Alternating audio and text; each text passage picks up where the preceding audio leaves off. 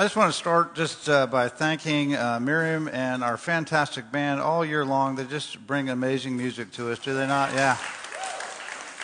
It is it's a blessing to have such a wonderful, talented group of people who are willing to serve in that way. And also behind the scenes, all the people that make it happen, our wonderful sound engineer, Lo, and Lisa, and Tim, and all those people who make sure the meeting happens. Let's give them a hand. They do a great job. Amen. Yeah.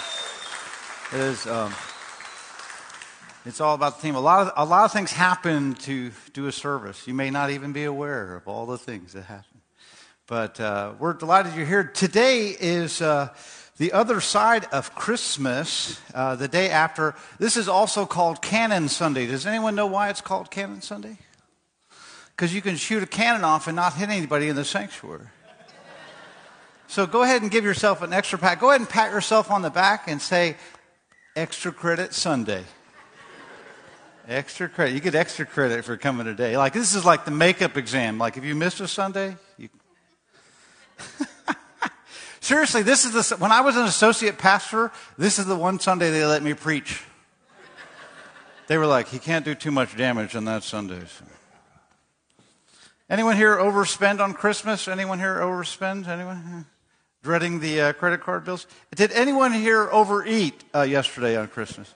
I'm like 4,000 calories in yesterday. I'm like, oh, maybe I'm overeating at this point, maybe.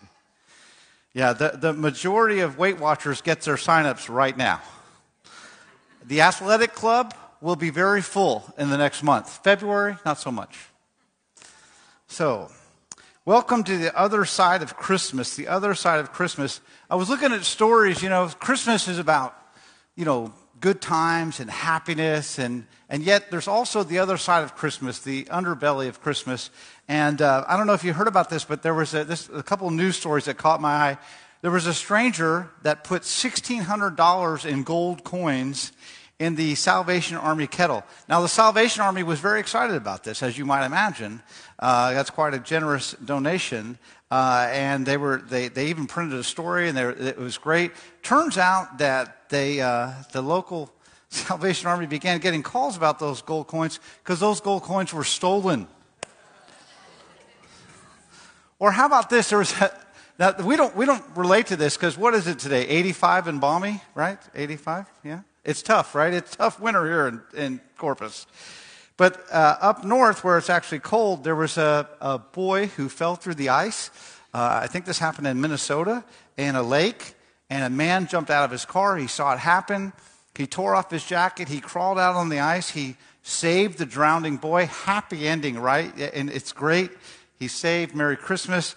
Unfortunately, while the man was out saving the young boy on the ice, a person in the crowd of onlookers went into his car and stole his jacket, which had the envelope, which was containing his Christmas bonus. There you go. There you go.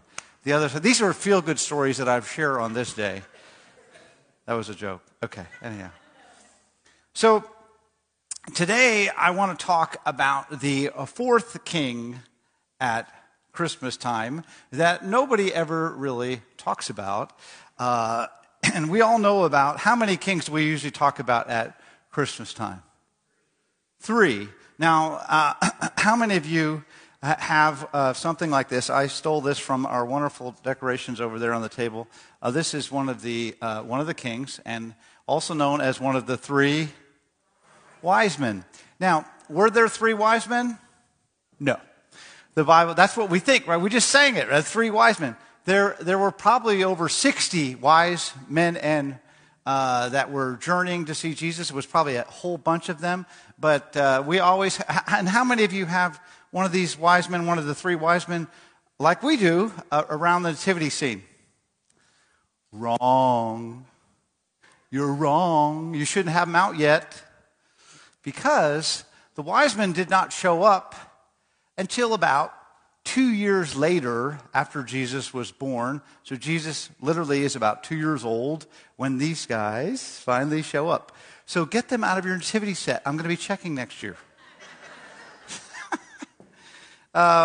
Anyhow, but we're going to be talking about the fourth one that shows up. Now, it's interesting because when my kids were little, they used to like to add certain, have you ever seen kids will add certain things to the nativity sets? And so Jacob's here, and so Jacob may not remember this, but Jacob, when you were about 4 years old, we got you this giant T-Rex. And he made this growling sound with batteries, and you thought he belonged at the nativity scene. And when we removed him, you cried. So we put him back, and we had the T-Rex all that Christmas right there in the nativity scene. Now, believe it or not, there actually was a T-Rex in Christmas. There really was a monster. We all know about the three kings from the east. They're called wise men, right? And they bring gifts of gold, right? That's a gift fit for a king. They bring frankincense, and they bring myrrh. Myrrh's a strange gift. But what was myrrh brought for? It's used for embalming a body. So it was brought to symbolize that Jesus would die for us, right? And it's a happy ending. The fourth king, does anyone know who the fourth king is? The one the Bible talks about, the T-Rex at the scene. The fourth king is, of course, it's on the screen. I think it's there. His name is King Herod. And he is a real-life Grinch of Christmas. Now, this message today is going to have a lot of history. So if you want a lot of history, say amen. Amen. If you don't want a lot of history, you can leave now. We've taken the offering. It's okay. That's a joke. In Matthew 2:8, and the reason I want to share about King Herod is because when the Bible was written, everything I'm going to share with you about King Herod, when it was written, they knew this about King Herod. But we don't know it, and so we miss some of the nuances and the history of the significance of what happens with King Herod. So in Matthew 2:8, we read about the words of King Herod to the wise men. King Herod says, the most powerful man in the world, at least on paper, go search diligently for the child, Herod said to the wise men. And again, we don't know how many wise men that was. But when you found him, come and bring the word that I may, what's it say?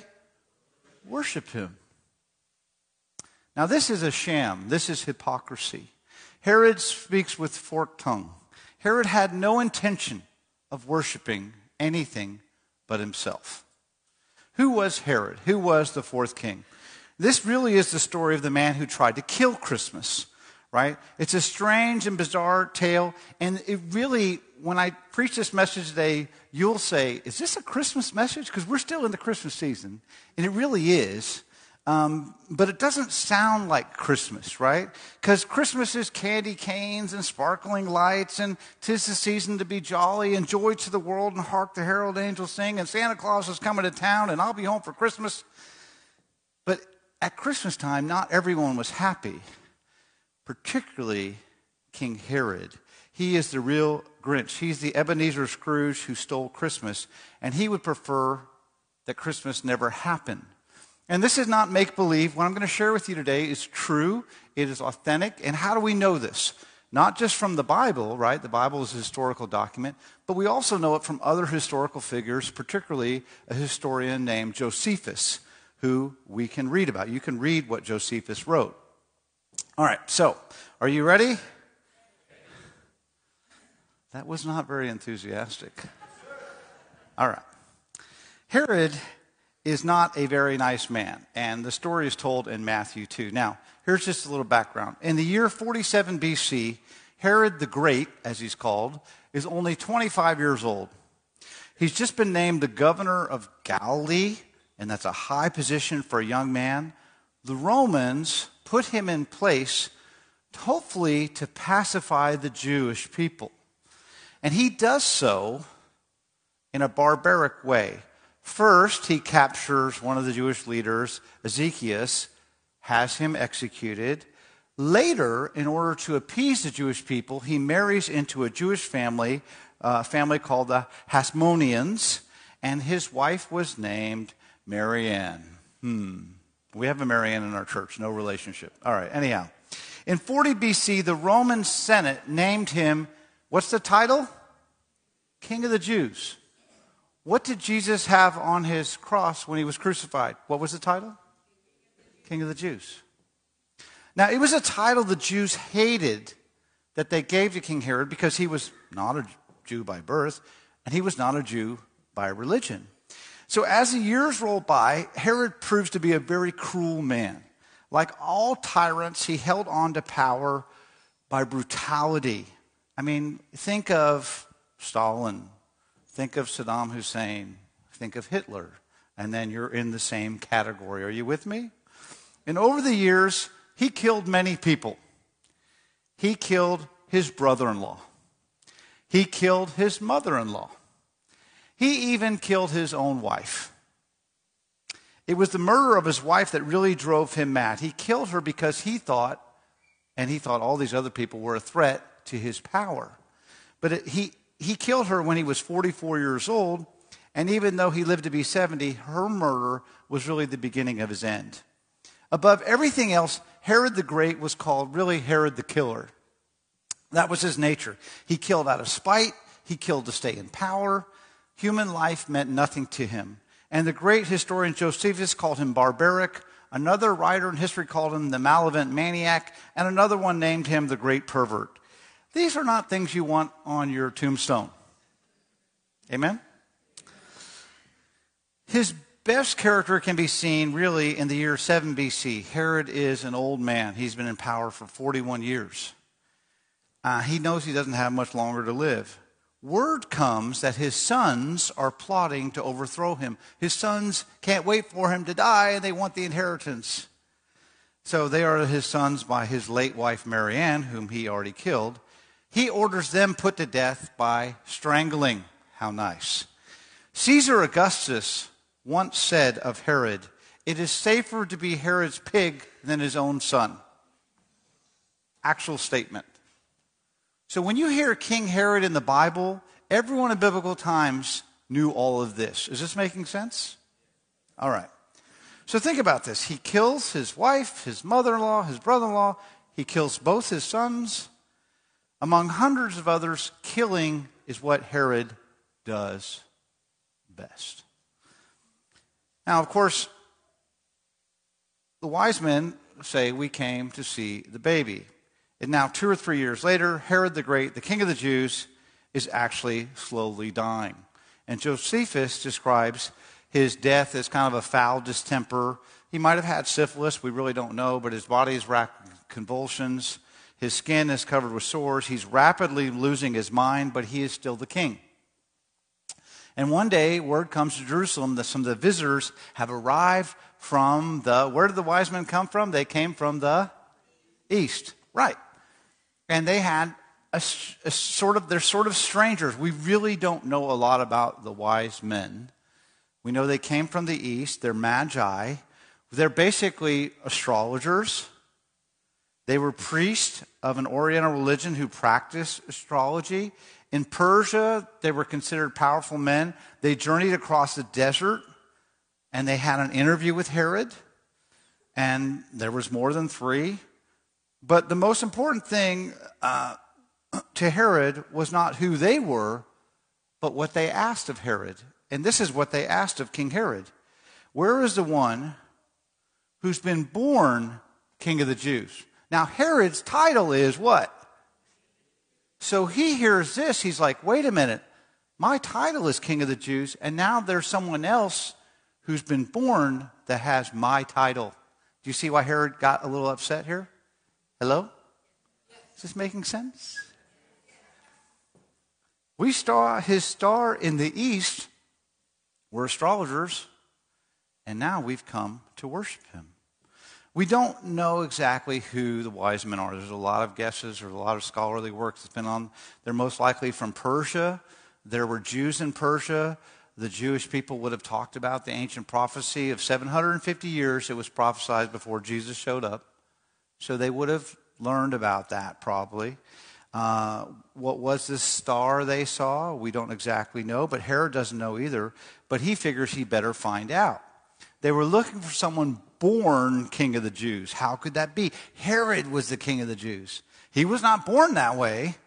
He had to fight and kill to keep that title. So what were these men talking about? So when Herod hears this, he gets all shook up. He gets very And Scripture says, the Bible says, when Herod heard this, he was disturbed. The word disturbed means to shake violently and to have no wonder. Have you ever, gentlemen, had your wife disturbed? Have you ever disturbed your wife? It's not good when they're disturbed. Okay? So, at this point, Herod had subdued all his enemies. He had killed all his foes. He had killed most of his family. And he was wanting to die triumphantly. Herod is an old man when Jesus is born. And these strangers come with this strange question, and they're like, we hear that there's someone else that has your title. And so Herod thinks, this is no time to rest. Even though I'm an old man, I have one more person to kill. And Herod was shaken. Herod was not a particularly religious man. Now, Herod did give money to the Jewish people to rebuild their temple, but only to appease them. That's as far as he went.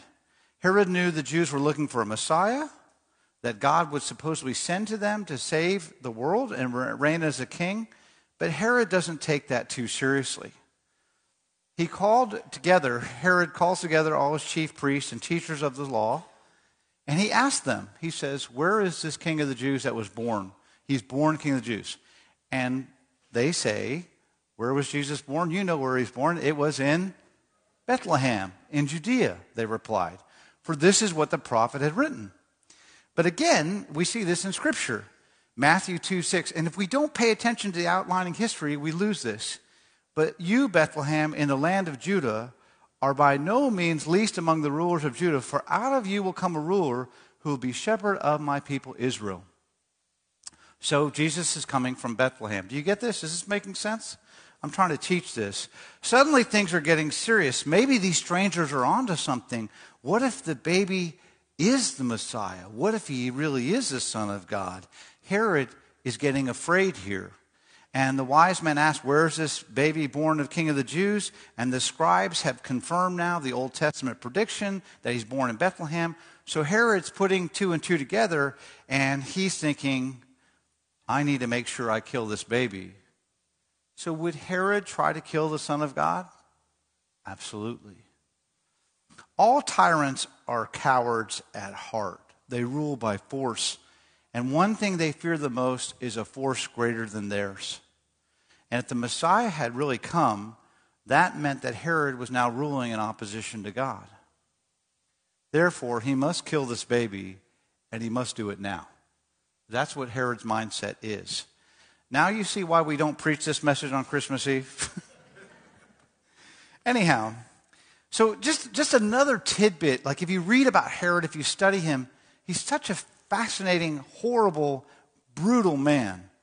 He had an opponent of his who was also a friend of his. Sort of like today, politicians might be Republican and Democrat, but privately they get along, they go to lunch, So Herod had this sort of relationship with a man named Aristobulus. And Aristobulus was sort of a political counterpoint to Herod. Herod invites him, as he had done many times, over to a swim party at the king's palace in the Jordan River. Herod bribes Aristobulus' private bodyguards. He bribes them to drown him, and drowns him in the river, and then pretends it's an accident, and then has a beautiful funeral for him, all paid for by Herod. So this is Herod. Are you with me? This guy is pure evil. So there's three wise men, right, and one old fool. So Herod hatches a clever plot. And we pick up the story. All this is background to what's happening in Scripture. And again, people that read the Bible would have known this. Matthew chapter 2, verse 7. Then Herod called the Magi secretly and found from them the exact same time the star had appeared. And he sent them to Bethlehem and said, go make careful search for the child. As soon as you find him, report to me that I may too go and worship him. Now, why didn't the wise men wise up to Herod's trick? Why should they? They had no reason to suspect his motives. They didn't really know. They're from the east. They're not from this area. Now, another thing you could say is, why didn't Herod send troops? He could have sent troops to Bethlehem. He could have, but that would have attracted a lot of attention, and his whole job was to appease the Jewish people. So finally you ask, if Herod was so concerned, why didn't he go to Bethlehem and see for himself? Now that's a good question. Why didn't Herod go? Well, perhaps because he didn't want to come face to face with a king from heaven. And that would be too much. He would be forced to make a decision about his own life. See, if you really go and journey and make it a point to seek out Jesus in your life, you know that if you find Jesus, then you have a decision to make. What are you going to do with Jesus when you find him? Are you going to walk away? Are you going to invite him in your heart? Are you going to try to follow him? You understand what I'm saying? So he sent wise men and said, and you know the rest of the story. The star miraculously reappeared, led them to the exact house at 2 years old, and they find this 2-year-old Jesus, and they bow down and they worship him, and they give him gifts of gold, frankincense, and myrrh. Now some people think those gifts Mary and Joseph actually used to help pay for their time in Egypt, their time away from their homeland, right? It might have helped them to sustain themselves. So who's the dummy now? Now, just before the Magi step off the center stage and drift into the twilight of history, because we don't ever hear again from the wise men, we're told one last fact about them. Having been warned in a dream not to go back to Herod, they returned to their own country by another route. Now, you think about the biblical story. There's a lot of dreams happening in the Bible story, right? You remember Mary comes to Joseph and says, hey, I know we've been dating, I know we're engaged, I know we're in love, but by the way, I'm pregnant, but it wasn't from some guy, it was the Holy Spirit. And we know what Joseph's reaction was, right? Right. And he's done. He's hurt. He wants to divorce her quietly. He loves her, but he's torn. He's humiliated. He's got to reverse the wedding invites. Everything's a mess. Right? And yet, he is told in a dream to stay with Mary. I don't know what kind of dream that was. It must have been an amazing dream. But here's what I'm saying. So now the wise men are told in a dream. So here's an important point. This is why I'm raising this issue. God speaks to us in a number of ways, dreams included, right? God is still speaking, but the question is, are we listening? Right? God speaks through other people. God speaks through circumstance. God speaks through songs that the band might play. God speaks through other people in your life. God can speak to you through a prayer journal. God can speak directly to your thoughts. God can speak right now. God can speak through a sinner like me. God can do anything God wants. But we still have a decision to make. Do we hear it and do we accept it? Amen? All right. So the Magi, they go east. Mary and Joseph and baby Jesus, they are, of course, heading west towards Egypt. And Bethlehem is a sleepy little country village. Meanwhile, back at the palace, Herod's rubbing his hands in glee and thinking, how stupid are these wise men? They're going to come back and tell me where this baby is so I can kill this baby. But Herod turns out to be the fool. They don't come back and tell him anything. They're gone. His whole plan boomerangs. And the Bible says that when Herod realized he was tricked by the wise men, he became enraged. Again, the trickster's been tricked. The con man's been conned. The liar has been double-crossed. So then, what does Herod become? He becomes what historians call the butcher of Bethlehem. Now, again, this is the dark side of Christmas. And before I tell you what happened next, here's a few facts to keep in mind. Herod is very old, very sick. Herod is slowly losing control of his kingdom. He's dying, and he knows it. He's angry over being tricked by the Magi. He still feels like he's got to do something about this mysterious baby that has the same title as he does. He's out of his mind with rage and frustration and fear and pain. He's insanely jealous. He's bloody killer by nature, and all of his instincts of a lifetime now come to full fruition. Keep all that in mind, because all that's the only way you can understand what's about to happen next. In the history of the church, this is what's called the slaughter of the innocents. And after 2,000 years, we still remember Herod for this one act. When Herod realized that he'd been outwitted by the Magi, he was furious and gave orders to kill all the boys in Bethlehem in his vicinity, who were 2 years old and under, in accordance with the time he had learned from the Magi. Matthew 2:16. So this is in the Bible. This happened. He lost his mind and does something worthy of Hitler or Stalin or Saddam Hussein. He orders the cold-blooded murder of male babies under 2 years of age. Now you can think about this scene. Soldiers going to house by house, breaking into Bethlehem in the dead of night, taking people's children, and grown men killing babies. This is utter brutality. This is genocide. This is horrible. This is why we don't ever preach this on Christmas Eve. Through the streets they go, killing every baby boy, killing all night long. They don't miss one. They do their job well. By morning, the slaughter is over. The soldiers are gone. The babies are dead. And the scripture talks about this. The women cry out, and their cries will not be answered. And the mothers will refuse to be comforted. Their children are no more. And could Herod have done this? Absolutely. It's consistent with everything we know about Herod. And it's how he stayed on top for 41 years. But then it becomes the end of the line. Because back in Jerusalem, Herod leans back on his couch and he hears the glad news. All the babies are dead. He can rest easy. He has killed his last foe. The Bible concludes the story by noting the death of Herod in verse 19 of Matthew. Josephus says, the historian Josephus said that when he died, maggots had eaten away part of his body while he was still alive. He died in agony, insane, tormented, and delirious. And the scripture says when he died, when Herod died, they buried his body in a grave not far from Bethlehem. Not long after that, Mary and Joseph, who were hiding out, fugitives on the run, and they come back with baby Jesus returning from Egypt, settling in the Galilean village of Nazareth, where Jesus grows up. So this is the real Grinch of Christmas. This is the man who really tried to kill Christmas. He almost did. Herod the Great slaughtered the infants of Bethlehem, but he didn't get the one that mattered the most. God saw to that. He murdered thousands in his lifetime, but he couldn't kill the most important person of all.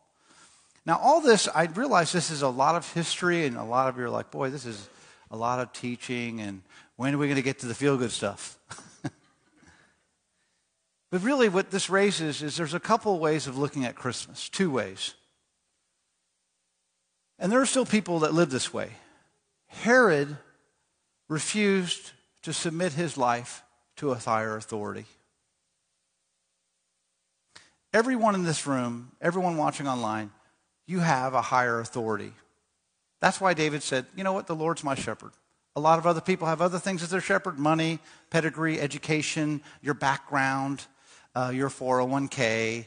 That might be your shepherd. But for David, he said, the Lord's my shepherd. And we all have to make a decision if we're going to submit to a higher authority in our life or not, or if we're just going to be our own authority. Herod was a tyrant. He had no regard for God and no regard for humanity. And some people still live this way today. Some people never make it to step one in the 12-step program, which is admitting my life is unmanageable, surrendering my life to God, admitting that my life's a train wreck without the train, without God.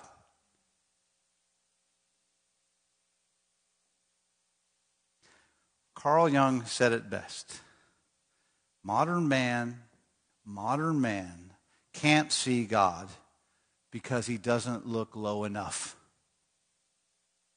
Think about that. How do we see Jesus?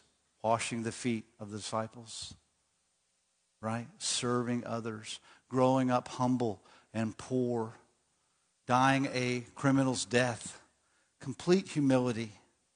And if you are looking for God there, you'll see God there. But if you're looking for God somewhere else, you won't see God.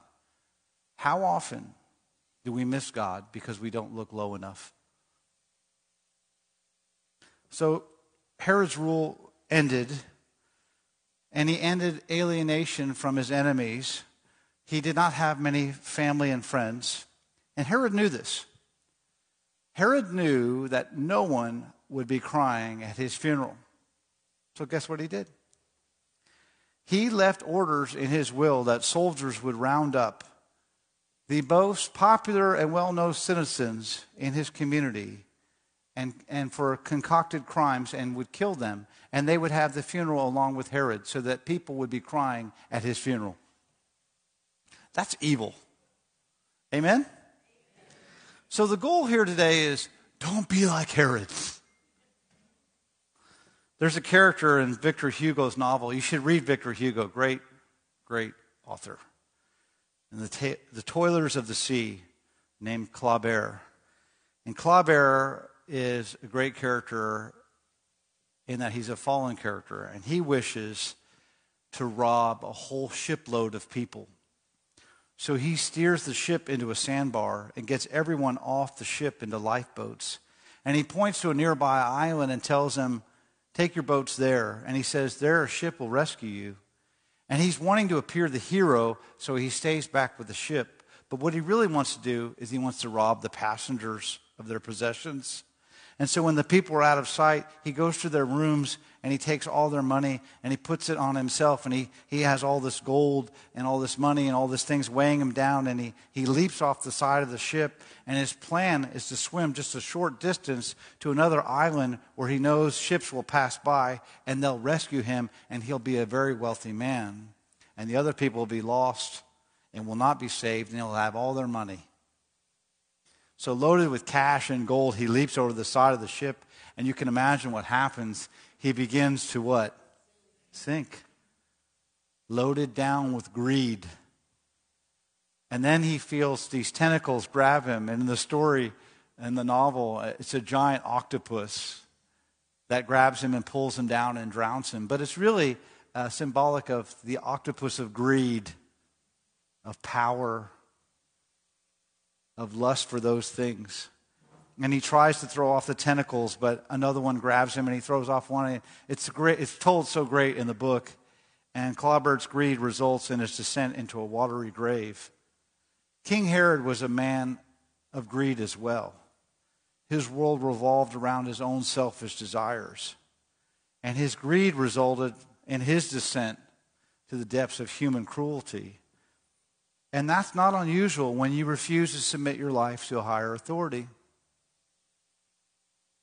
Think about this. We run into less powerful King Herods all the time. There are people who live as tyrants in this world. There are people who live as tyrants in the workplace, who run offices through fear and intimidation. There have even been tyrants in the church. We run into tyrants in every area in our life. When our lives are centered on our own passions, when we refuse to surrender our life to a higher authority, when we are ego-centered and not God-centered, we tend to spoil every relationship. Are you with me? Yeah. There's a guy I know, I've been counseling him. He doesn't come to church here, and he won't come to church here because he doesn't want you to know about him.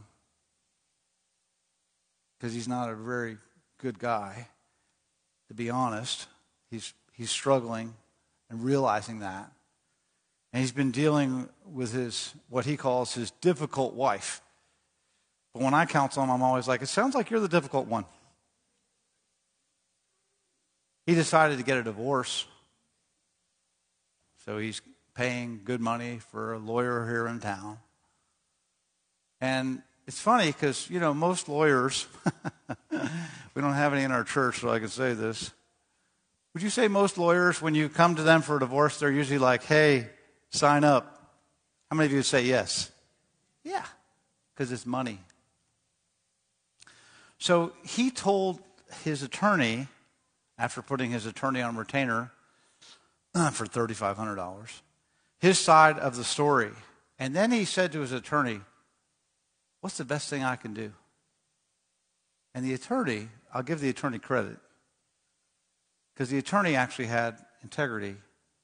The attorney said, I'm going to give you your money back, because the best thing you can do is you can apologize to your wife, quit being a jerk, and work harder and make your marriage work, and move back in with her, and hopefully she'll take you back.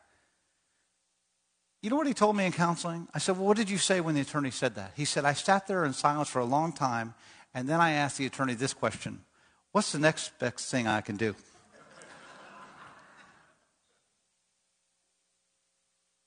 That's a person that doesn't want to submit to a higher authority. That's a person that doesn't want to admit that they need God's help. That's a person that doesn't want to admit. And we don't come here to church, right, because we've got our acts all together, including me. We come here to worship and be altered at the altar. Amen? Absolutely. Herod rejected the best for his life and for the kingdom in which he reigned. Herod settled for a twisted, distorted life in which he lived in his own little world. He was his own God.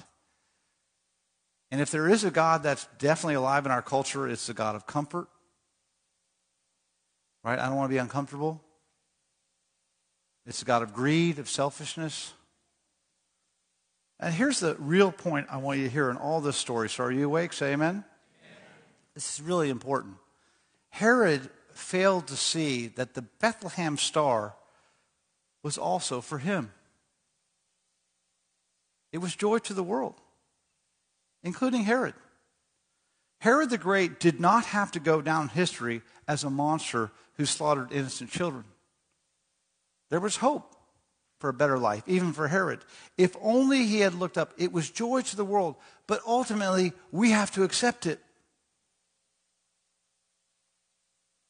Which is why the majority of the culture will not accept it. I've been sort of in awe this weekend. Jacob loves NASA. Jacob's studying to be an engineer and now a doctor. It's extending my career, as I mentioned, as I pay for his school. But have you been following the James Webb telescope that we just launched? Have you all seen this? It's amazing.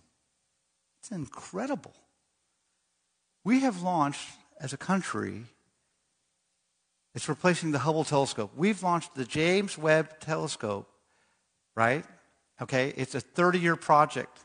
In 1997, we estimated it would cost $500 million to build a telescope that we would then send out into space 1 million miles from Earth and communicate with it and begin to see things like the beginning of time. Hello?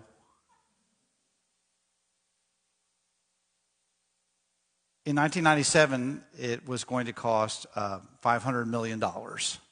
We just launched it. Guess how much it cost? $10 billion. Have you ever overspent on a project? We're a little bit off. You should read about this. It's fascinating to me. It's now traveling. Right now, it's traveling. Jacob showed me on an app yesterday at Christmas dinner. Dad, look at this. The James Webb telescope's traveling at 1.5 miles per second. That's pretty good miles per hour right there if you're traveling to see your family. I'll be there in a couple of seconds. We're going to be able to see the beginning of time? Wow. We're going to be able to see the origin of when God lit the fuse in Big Bang. Are you kidding me? I'm pretty excited about this. I hope it unfurls like it's supposed to. They said if something goes wrong, we can't just run up and fix it.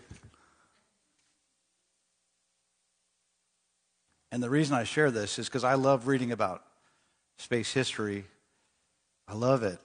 And Jacob Needleman was an observer of the launch of Apollo 17 in 1975. I was 5 years old. It was a night launch. And there was a lot of cynical reporters all over the lawn. And he tells the story that they were all drinking beer and they were wisecracking and they were waiting for this 35-story high rocket to take off.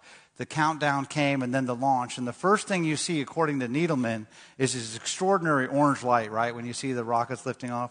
You can watch the James Webb take off, too. It's on video. And it's just, you can barely look at it because it's so bright. And he said everything is illuminated with this light. And then comes this thing slowly rising up in total silence because it takes a few seconds for the sound to come across. And then you hear this whoosh as the rocket takes off. And he said you can actually hear jaws dropping. And this is what he wrote. The sense of wonder fills everyone in the whole place. As this thing goes up, the first stage ignites this beautiful blue flame. It becomes like a star. But then you realize there's human beings on it. And then there's total silence. And people just get up quietly, helping each other up. They're kind. They open doors. They look at one another, speaking quietly and interested.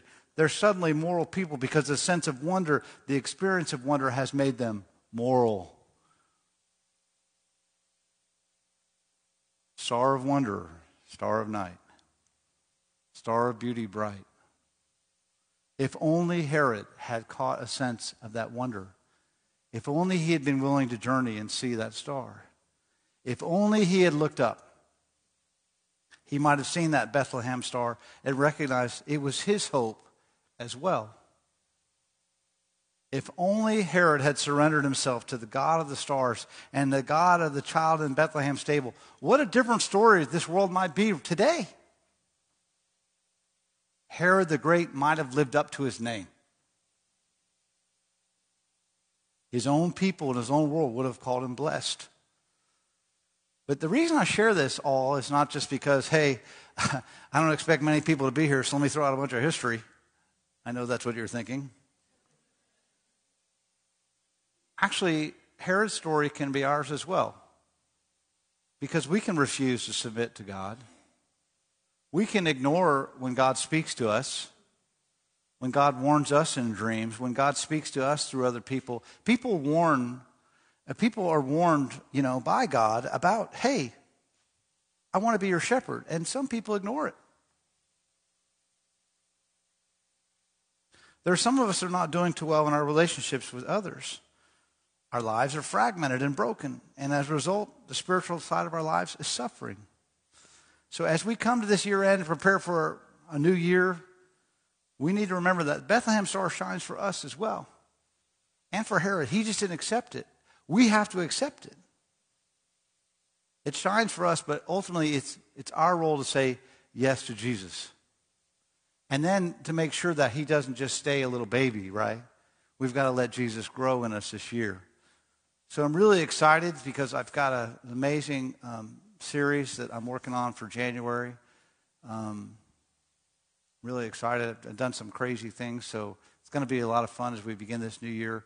But I hope you'll remember that, hey, this star is for you and for Herod and joy to the world, but we have to ultimately surrender to it and accept it. And we surrender in little ways all the time, or we don't surrender in little ways.